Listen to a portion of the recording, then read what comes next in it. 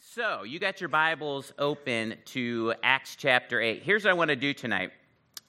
We're gonna kind of pick up where Benaiah left off. We're gonna look at the next crazy thing that happens in the book of Acts. And so what I want to do is I want to read us the passage, and then I want to dig into it a little bit. I want to bring out maybe some of the specifics of it and get us kind of all on the same page so we understand what's going on. And then I want to dig in and say, what does this look like for our life? Because it's really easy to pick up the Bible and read something and go, okay, I understand it, and never get to, like, what does it mean for me? How do I apply this? What do I learn from this in my 21st century life? So we're going to spend about the last 15 minutes or so doing that, okay? So flip open Acts chapter 8. We're going to pick up in verse 26. This is what it says. Now, an angel of the Lord said to Philip, go south to the road, the desert road that goes down from Jerusalem to Gaza. And so he started out, and on his way, he met an Ethiopian eunuch, an important official in charge of all the treasury of the Kandake, which means queen of the Ethiopians. This man had gone to Jerusalem to worship, and on his way home, he was sitting in his chariot reading the book of Isaiah the prophet. The Spirit told Philip, go to that chariot and stay near it. Well, then Philip ran up to the chariot, and he heard the man reading Isaiah the prophet. Do you understand what you're reading? Philip asked. Well, how can I, he said, unless someone explains it to me? And so he invited Philip to come up and sit with him. This is the passage of Scripture the eunuch was reading. This is amazing to me. This is the passage of Scripture the eunuch was reading. He was led like a sheep to the slaughter, and as a lamb before its shearer is silent, so he did not open his mouth. In his humiliation, he was depraved of justice. Who can speak of his descendants? For his life was taken from the earth. The eunuch asked Philip, he said, tell me, please, who is the prophet talking about? Himself or someone else? Then Philip began with that very passage of Scripture and told him the good news about Jesus. As they traveled along the road, they came to some water, and the eunuch said, look, here's water. What can stand in the way of me being baptized? And he gave orders to stop the chariot. Then both Philip and the eunuch went down into the water, and Philip baptized him. When they came up out of the water, the Spirit of the Lord suddenly took Philip away, and the eunuch did not see him again, but went on his way rejoicing. Philip, however, appeared at Azotus and traveled about preaching the gospel in all the towns until he reached Caesarea. Pretty amazing, right? Like an angel of the Lord speaking to him. He just happened to be reading a passage that was a prophecy about Jesus. Amazing, right? So I want to dig into this. I want us to kind of be on the same page. Who's Philip? Who's the eunuch? What is a eunuch? What does that mean? So Philip was not an apostle. So remember, we have the original 12 apostles, right? And then Judas kind of falls off, right? Judas betrays Jesus. He kills himself. He falls off. He's replaced. So you have 12 apostles. Philip was not one of those guys. That's not who Philip was. Philip was a lay leader, okay? We first learn about Philip in Acts chapter 6. This wasn't a passage that we actually did a sermon on. But in Acts chapter 6, the Grecian Jews are complaining that their widows aren't getting enough food. And so to the apostles, and the apostles are like, listen, we need to spend time studying God's word, teaching God's word, and praying. Let's ask some people that we trust to kind of deal with this and pass out food and make sure everybody gets what they want. So Philip, that's where we're first introduced to Philip. Philip was one of those guys. So that's Acts chapter 6. Philip then reappears in Acts chapter 8, and when the church is persecuted, which must have been a horrible thing at the time, right? So the church in Jerusalem, it's not getting safe there to be a Christian anymore. And so what they do is they scatter. And so Philip goes to a place called Samaria, a little bit north of there. So he's the guy that preached and did miraculous things that led to the guy that Benaiah looked at last week, Simon the sorcerer, apparently coming to faith in Jesus. And so you see how God uses horrible things like persecution, right, to kind of spread people, to move them where he wants them to go. So that's what he did with Philip. So then we see Philip here again in the second part of Acts chapter 8, and it says, an angel comes to him with a message from God. That, by the way, is what angels do. A lot of times we have some bad theology running around our culture with angels. People don't become angels when they die. I don't know how many times I've heard that. We don't become angels. Angels are other created beings, heavenly beings that God created, and they share messages. They're messengers of God. And so God sent an angel to share a message with Philip, and he says, hey, here's what I want you to do. I want you to go hang out at that road that goes down through the desert from Jerusalem to Gaza. And so he does. Philip responds, right? He does do that. And so he goes down and he meets this important Ethiopian official who serves the queen of Ethiopia. And he's a eunuch. Do you know what a eunuch is? It's kind of uncomfortable to talk about. A eunuch is somebody who's been emasculated. A eunuch is somebody who's had their genitals cut off. They've been castrated.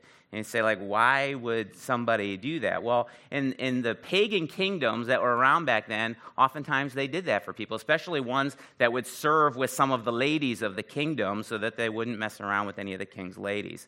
And so to the Jews, so God would say, nowhere in the Bible is that commanded, right? And so to the Jews, this was a detestable thing. And so this guy was going up, he went up to Jerusalem to worship, right? And so even though he was a Gentile, he seemed to have this legitimate faith, right, in God. He seemed to be a legitimate convert to Judaism. However, even though he believed and even though he followed Judaism, he wouldn't have been able to fully participate in Judaism. When he went to the temple, it said he came down from Jerusalem. So when he went to the temple, he wouldn't have been able to worship in the inner part of the temple. He would have had to stay on the outskirts of the temple. Do you know why? Because he was a eunuch. Because he had been mutilated. This is what it says in Deuteronomy 23:1. So this is back in the Old Testament. This is what it says. It says, no one who's been emasculated by crushing or cutting may enter the assembly of God. So we could probably dig into that a little bit more. But I think for right now, just accept that he wasn't allowed to worship fully, right? He wasn't allowed to be a full Jew, okay? And so this eunuch was reading Isaiah 53. And back then, they usually read aloud. That's how they did it. And so Philip could hear him reading this. Do you know what Isaiah 53 is all about? Like, this is absolutely amazing. This is one of those things that causes me to believe, that causes me to trust the Bible. Isaiah 53 is a prophecy. So it was written 700 years before Jesus, okay? 700 years before Jesus. And it's a prophecy about the coming Messiah. Okay, that's what Isaiah 53 is about. And so to me, this is like one of those excellent reasons to trust the Bible, to trust that Jesus is who he said he is. I want to read this to you. We're going to throw it up on the screen, at least a portion of Isaiah 53, because I want you to see this. This is what this guy was reading when Philip just so happened to be walking by. Here's what it says. He was despised. So this is a prophecy about Jesus. We know now it's about Jesus, written 700 years before Jesus came. He was despised and rejected by mankind, a man of suffering and familiar with pain, like one from whom people hid their faces. He was despised, and we held him in low esteem. Surely he took up our pain and bore our suffering, yet we considered him punished by God, stricken by him and afflicted. But he was pierced for our transgressions and crushed for our iniquities. The punishment that brought us peace was on him. By his wounds we are healed. Sounds a lot like what Jesus did on the cross, right? We all like sheep have gone astray. Each of us has turned to our own way, and the Lord has laid on him the iniquity of us all. He was oppressed and afflicted, and yet he didn't open his mouth. He was like a lamb led to the slaughter. And as a sheep before its shearers is silent, so he did not open his mouth. By oppression and judgment he was taken away.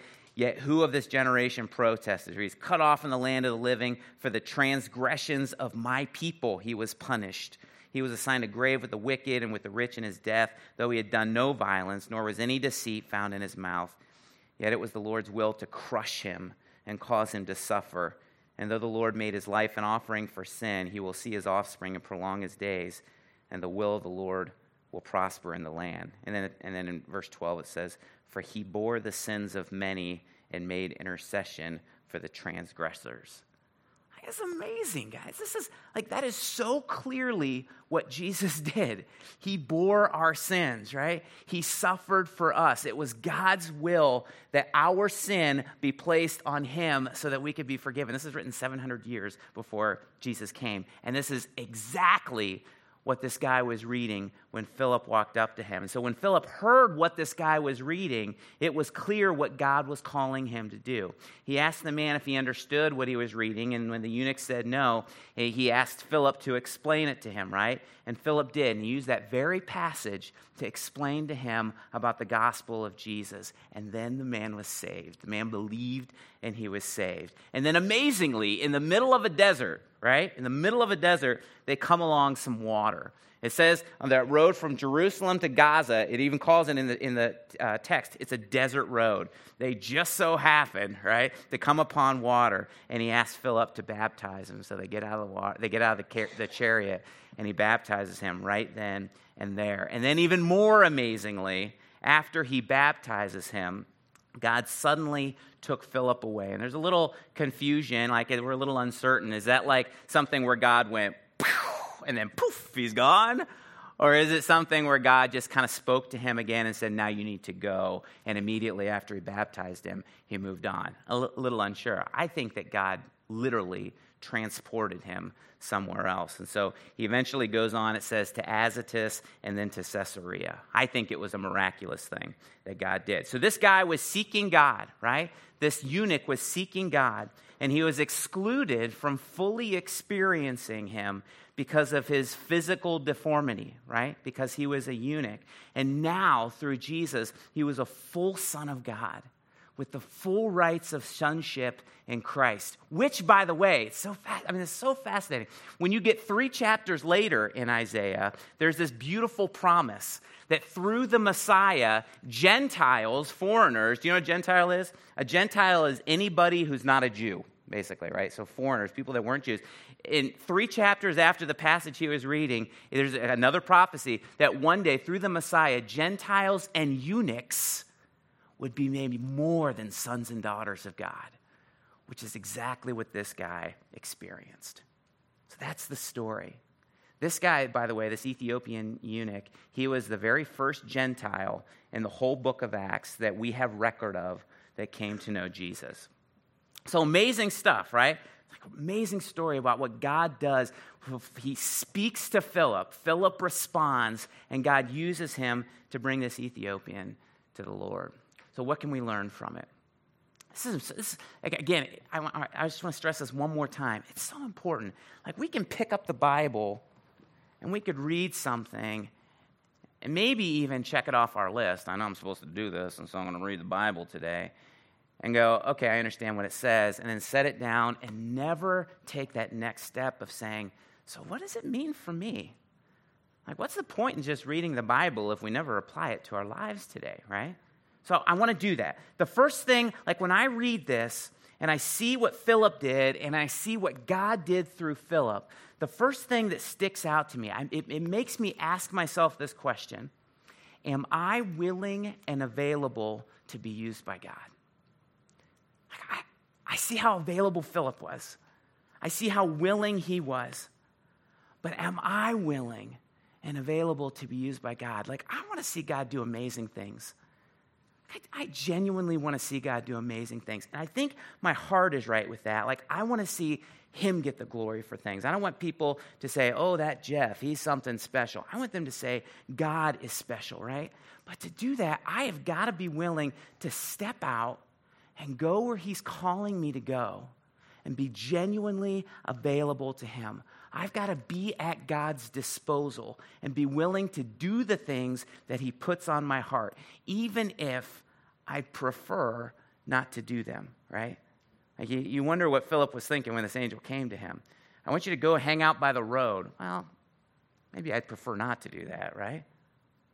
I want to do what God's calling me to do, even if I prefer something else. I've had times in my life where I've done this well. Like, I bet you have too, you know? Like being a pastor, for example. I never had a desire to be a pastor. I never did. Like, it wasn't like this lifelong dream that I had growing up or anything like that. But then after I came to know the Lord, I felt like God was calling me that way. And I thought, boy, that's a lot of responsibility. You know, people watch you all the time. All of a sudden, if you mess up, that affects a broad group of people. But I felt like God was calling me, and so I took a step to do that. And after about 2 years of ministry, a full-time ministry at a church, I officially was licensed as a pastor. It's pretty cool. I never wanted to be a lead pastor or a campus pastor or a senior pastor. In fact, I don't know how many times I said, I want to be a number 2. I'm a number 2 guy. I didn't want the responsibility, right? I didn't want to have to preach every week. And yet when you start feeling, about 5 years ago, I started feeling God like, call me, you know? to step out and to do this, to like Barberton was on my heart. And last August, officially, as we were getting ready to plant this campus, I became the campus pastor. Never desired that before. This time in Haiti, one of the things that I never desired and never felt like God was calling me toward was full-time foreign missions, like missions out of the country somewhere. I never wanted to be a missionary. Like, I kind of like where I live. I kind of like the comforts of being around here, my family and all those things. But I'll be honest with you, when I was in Haiti this last time, I thought I could see God calling me to do this one day. Not anytime soon, like not right now, you know. We're very confident that this is where God wants us to be. But I thought if he calls us, we'll go. I haven't talked to Marcia about this yet, but I assume she'll go with me. I don't know. But then I've had other times in my life where I wasn't very willing. I wasn't available to God. You know, where I go somewhere and I think, man, I hope I don't run into anybody I know. I just don't feel like talking to anybody right now. Or I go someplace and I'm just kind of selfish with my time and my priorities. And I think, I have got stuff I have got to get done. I don't have time for any distractions right now. You ever feel that? When I look at Philip's availability to God and his willingness to go where God calls him, man, it's humbling for me. I step back and I ask myself, like, am I honestly available to be used by God any way that he wants to use me? I want you to ask yourself that question tonight. Are you honestly available to be used by God? Are you willing to be used by God any way he wants to use you? That's a humbling question. The second thing that I notice with Philip is that he's really listening to God. He makes himself available. His heart's willing to go where God leads him, right? And then he's listening for God to speak to him. And when he hears it, he responds. So I read this, I ask myself this question, am I listening to God speak to me? Am I listening to God speak to me? Now, Philip seemed to have an unusually clear call from God to approach this eunuch, right? And God sends an angel of the Lord to speak to him. God can do this today, right? But this is like not normal. This is not God's normal MO. This is not how he normally does it. God's never sent an angel to me to say, Jeff, go plant the Barberton campus, right? Like that ain't how it happened for me. Maybe he has for you. But God is still speaking to us in ways that we can understand today if we're listening. Like if we're listening. Are you genuinely available to God? Are you at God's disposal, willing to go where he leads you? And are you asking God to lead you where he wants you to go? And are you listening to him as he does that? Guys, I know that like this sounds a little bit mysterious, like a little nebulous. Like are you listening to God? And I guess it is. I guess it is kind of a mystical sort of thing. But listen, it's not crazy either. God is in the business of speaking to us in ways that we can understand. He speaks to our hearts many times in very clear ways. We just have to listen. How do you listen? I'm going to rock your world. Ready? This is going to be profound. How do you listen to God? Spend time with him, right? Turn off the TV. Flip off the cell phone. Slow down your life and spend time with God. It doesn't say in the text, but I would be willing to bet a lot of money that Philip spent a significant amount of time with God. It doesn't say that, but I'd be willing to bet a lot of money that Philip spent a significant amount of time with God. It's tough to hear him without that.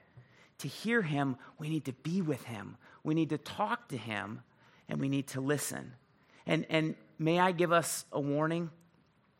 As you're listening to God, as you're asking him, lead me, and you make yourself willing and available to him, can I give you a warning? Sometimes God calls us to do some uncomfortable things. God called Philip to go stand on the desert road. Just go hang out over there, Philip. Just go. I'll tell you what to do when the time's right. In Haiti, voodoo is really popular. It's all over the place. And voodoo is demonic. It's evil. Voodoo is not from God. Voodoo is from the devil. And so in Haiti, it's all over the place. In Haiti, I was pretty confident that we would have a couple encounters with voodoo. Well, one day we were walking around with one of the missionaries, and she offered to take us around the village and just meet some of her friends and go into their homes and just kind of experience those relationships. And so, of course, we said yes. And it was really cool talking to people and seeing their homes and everything. And then she showed us the house of the voodoo priest. So this is literally right across the street, right across the little dirt road from where we were staying. You can know who is practicing voodoo because they have a particular flag that they fly right outside. So everything's walled in there. Everybody's property's walled in various ways. So hanging up from the wall, you have the flag. And so she asked if we wanted to go in and meet him. Well, I try to listen to the Lord, right?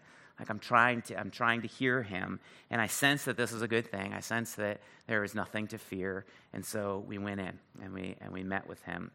And it just so happened, this is so cool. I mean, this is just how God works. It just so happened that he had broken his ankle like maybe a couple weeks before, like broken it badly. And in the village that we were at, there's no hospital or anything like that. And he didn't have money to go into Port-au-Prince to the hospital to get an x-ray. In fact, he didn't have any pain medication or anything for like the first few days or week or so after that. And so he finally got some pain medication, but they suspected that it was broken and it was like this. The bone wasn't set. And he's just in a bad place. He may never be able to walk again on that ankle. And God is using that. It's beautiful, guys. God is using that in his life to bring him to Jesus. So the missionaries had been going over to visit him. And so we got a chance then to pray with him. So he knows that we were Christians. This is the voodoo priest in the village, right? He knows that we are Christians, and got a chance to put my hand on him and pray with him, and it was a powerful time. God uses that, right? He didn't come to Jesus yet. He didn't make a decision yet, but we're still praying for him, and we trust that God is pulling him toward Christ. Are we listening to what God is calling us to do? When we step out, when we're available, when we listen, we make ourselves available, and we follow him, we get a chance to be a part of him doing absolutely amazing things. The last thing that really strikes me from this story with Philip and the Ethiopian eunuch is that Philip started right where this eunuch was at, right where he was at in his faith, and then he explained the gospel to him. And so here's what I ask myself. Am I able to explain the gospel to others right where they're at? Ask yourself this question. Are you able to explain the gospel to other people right where they're at? This takes a lot of listening, right? Like to actually know and understand where people are at in their understanding of God and faith and spiritual things. It takes a lot of listening on our part and discernment on our part. After our flight was canceled so we were in Miami, all the bomb stuff that turned out to be dentist stuff. We had to go to a hotel, so our flight was canceled. We had to stay in there. And so we had to hop a cab, and it just so happens that the cab that we jumped into was driven by a guy who was clearly a Muslim. You could just tell he was. And so we get in the cab, and I thought, this is not by chance, right? Like this is not just happenstance. And so you got two pastors and a godly man in the back seat, and he has his little name tag there, and said his name was Muhammad. And so I said, Muhammad, where are you from? And he said, Pakistan. And I think he said, are you Muslims? and then he said, are there Muslims where you're at? And I said, yeah, there's some Muslims. We have a university nearby. There's some Muslims where we're at. And, I said, we're Christians. Which I was wondering, like, what Zach and Adam were thinking in the back seat. We don't know this guy. I said, we're Christians, and we just got back from Haiti, and we were on a missions trip there. And then we just started asking him questions. Said, what do you miss most? How long have you been here? What do you miss most about Pakistan? And we started talking about his faith. And I'll tell you what, it was one of the most pleasant conversations that we've had. I mean, it was beautiful. And he, believe it or not, had been to Haiti on a missions trip 30 years earlier, on a Muslim missions trip. And he said, he talked about how disgusted he was with Muslims or Christians or Jews who weren't really practicing their faith, and they weren't really loving people or accepting people, but they wanted to sit in judgment of people. And we shared those same feelings with him. And we just got a chance to love him. And in my opinion, what Muhammad needed most at that moment, like right where he was at, was to see that there are Christians out there who are civil people. There are Christians out there. We never got a chance to ask him if he wanted to become a Christian. He wasn't ready for that, right? It wasn't appropriate to do that at the moment. But we got a chance to show him that there's Christians that actually care about people. There's Christians that care about him, right? That are civil, that are loving, that aren't filled with hate and ignorance, but instead are kind and accepting. And I think we were able to show him that. We didn't push the gospel on him. We didn't try to make him pray a quick prayer before we got out of the cab and into the hotel. We just loved him. Now, if we felt like he was at a different place, like if we felt like he was close, like he was wanting to leave Islam right then and follow Jesus, you better bet that we would have done that. But he wasn't there. We were trying to understand where he was at and love him right where he was at and be another rung in the chain that God was creating, pulling Muhammad to Jesus. Guys, that's what we got to do. Like, can you in your life, as you talk to people, as you meet people, can you just listen to them and understand them? And instead of us looking down our noses at them and saying, well, you just don't get it. Look at me, I get it. Instead of that, loving them and looking for opportunities to show them and tell them about Jesus. If we want to be used by God to help people come to Jesus, we got to be able to explain the gospel to them, right? This was a cool opportunity for us to do that. You know what I think is so cool about this passage in the Bible? God went to all this work. God went to all this trouble for one guy. God went to all this trouble for a mutilated Gentile, an unacceptable person who seemed to be honestly seeking God with all of his heart. God went to great lengths to pursue this guy, and I love that. Because many times we can think that God just works in big ways, right? We can read the book of Acts and we can see 3,000 people come to know Jesus. Amazing, Peter. 2,000 people come to know him.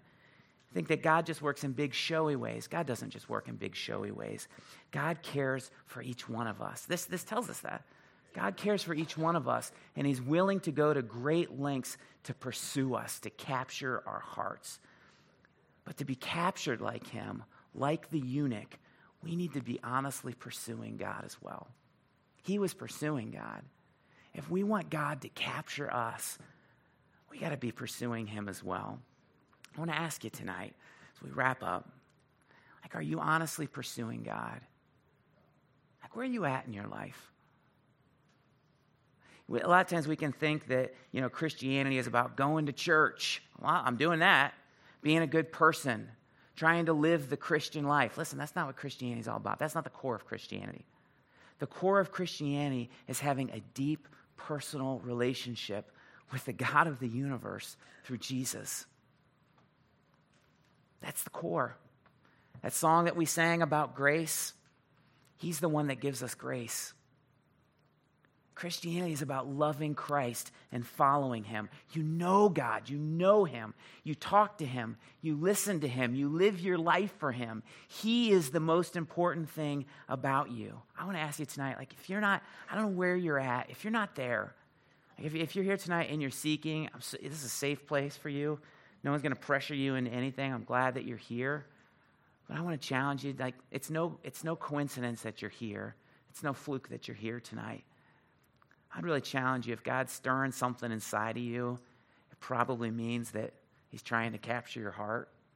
Like you owe it to yourself to see if all of this stuff that we talk about every week at church is true. And if it is, you got to do something with it. There's people all around here that would love to talk to you. I encourage you, don't leave tonight without talking to somebody. If you're here tonight and you know God that way, like if you're trying to follow him, I want to ask you one last question. What is the Spirit leading you toward? The Spirit was leading Philip to go down this road and eventually reach this mutilated Gentile who is precious in God's sight and help him to know Jesus. What is the Spirit leading you toward? Sometimes we can look at our lives and it can have so much stuff going on, like so much chaos, and we can think so many things are really important, need to get done, that aren't really important and don't really need to get done. And we can miss out on the two most important things. You know, two things in the Bible that are clearly important and eternal? Only two things we're very clear about. God and people. God and people. What is God's Spirit leading you toward? It's not just to come to church and lead a quiet life and try to be a good person and do your business and try not to offend everybody. That's not what it's about. Like God's got plans for each of us. God's got people in each of our lives, whether you're a teenager, a senior citizen, or somewhere in between. God's got plans for us. What is God calling you toward? I really encourage you to think about that this week, to pray about that this week. God's got plans for you right where you're at tonight.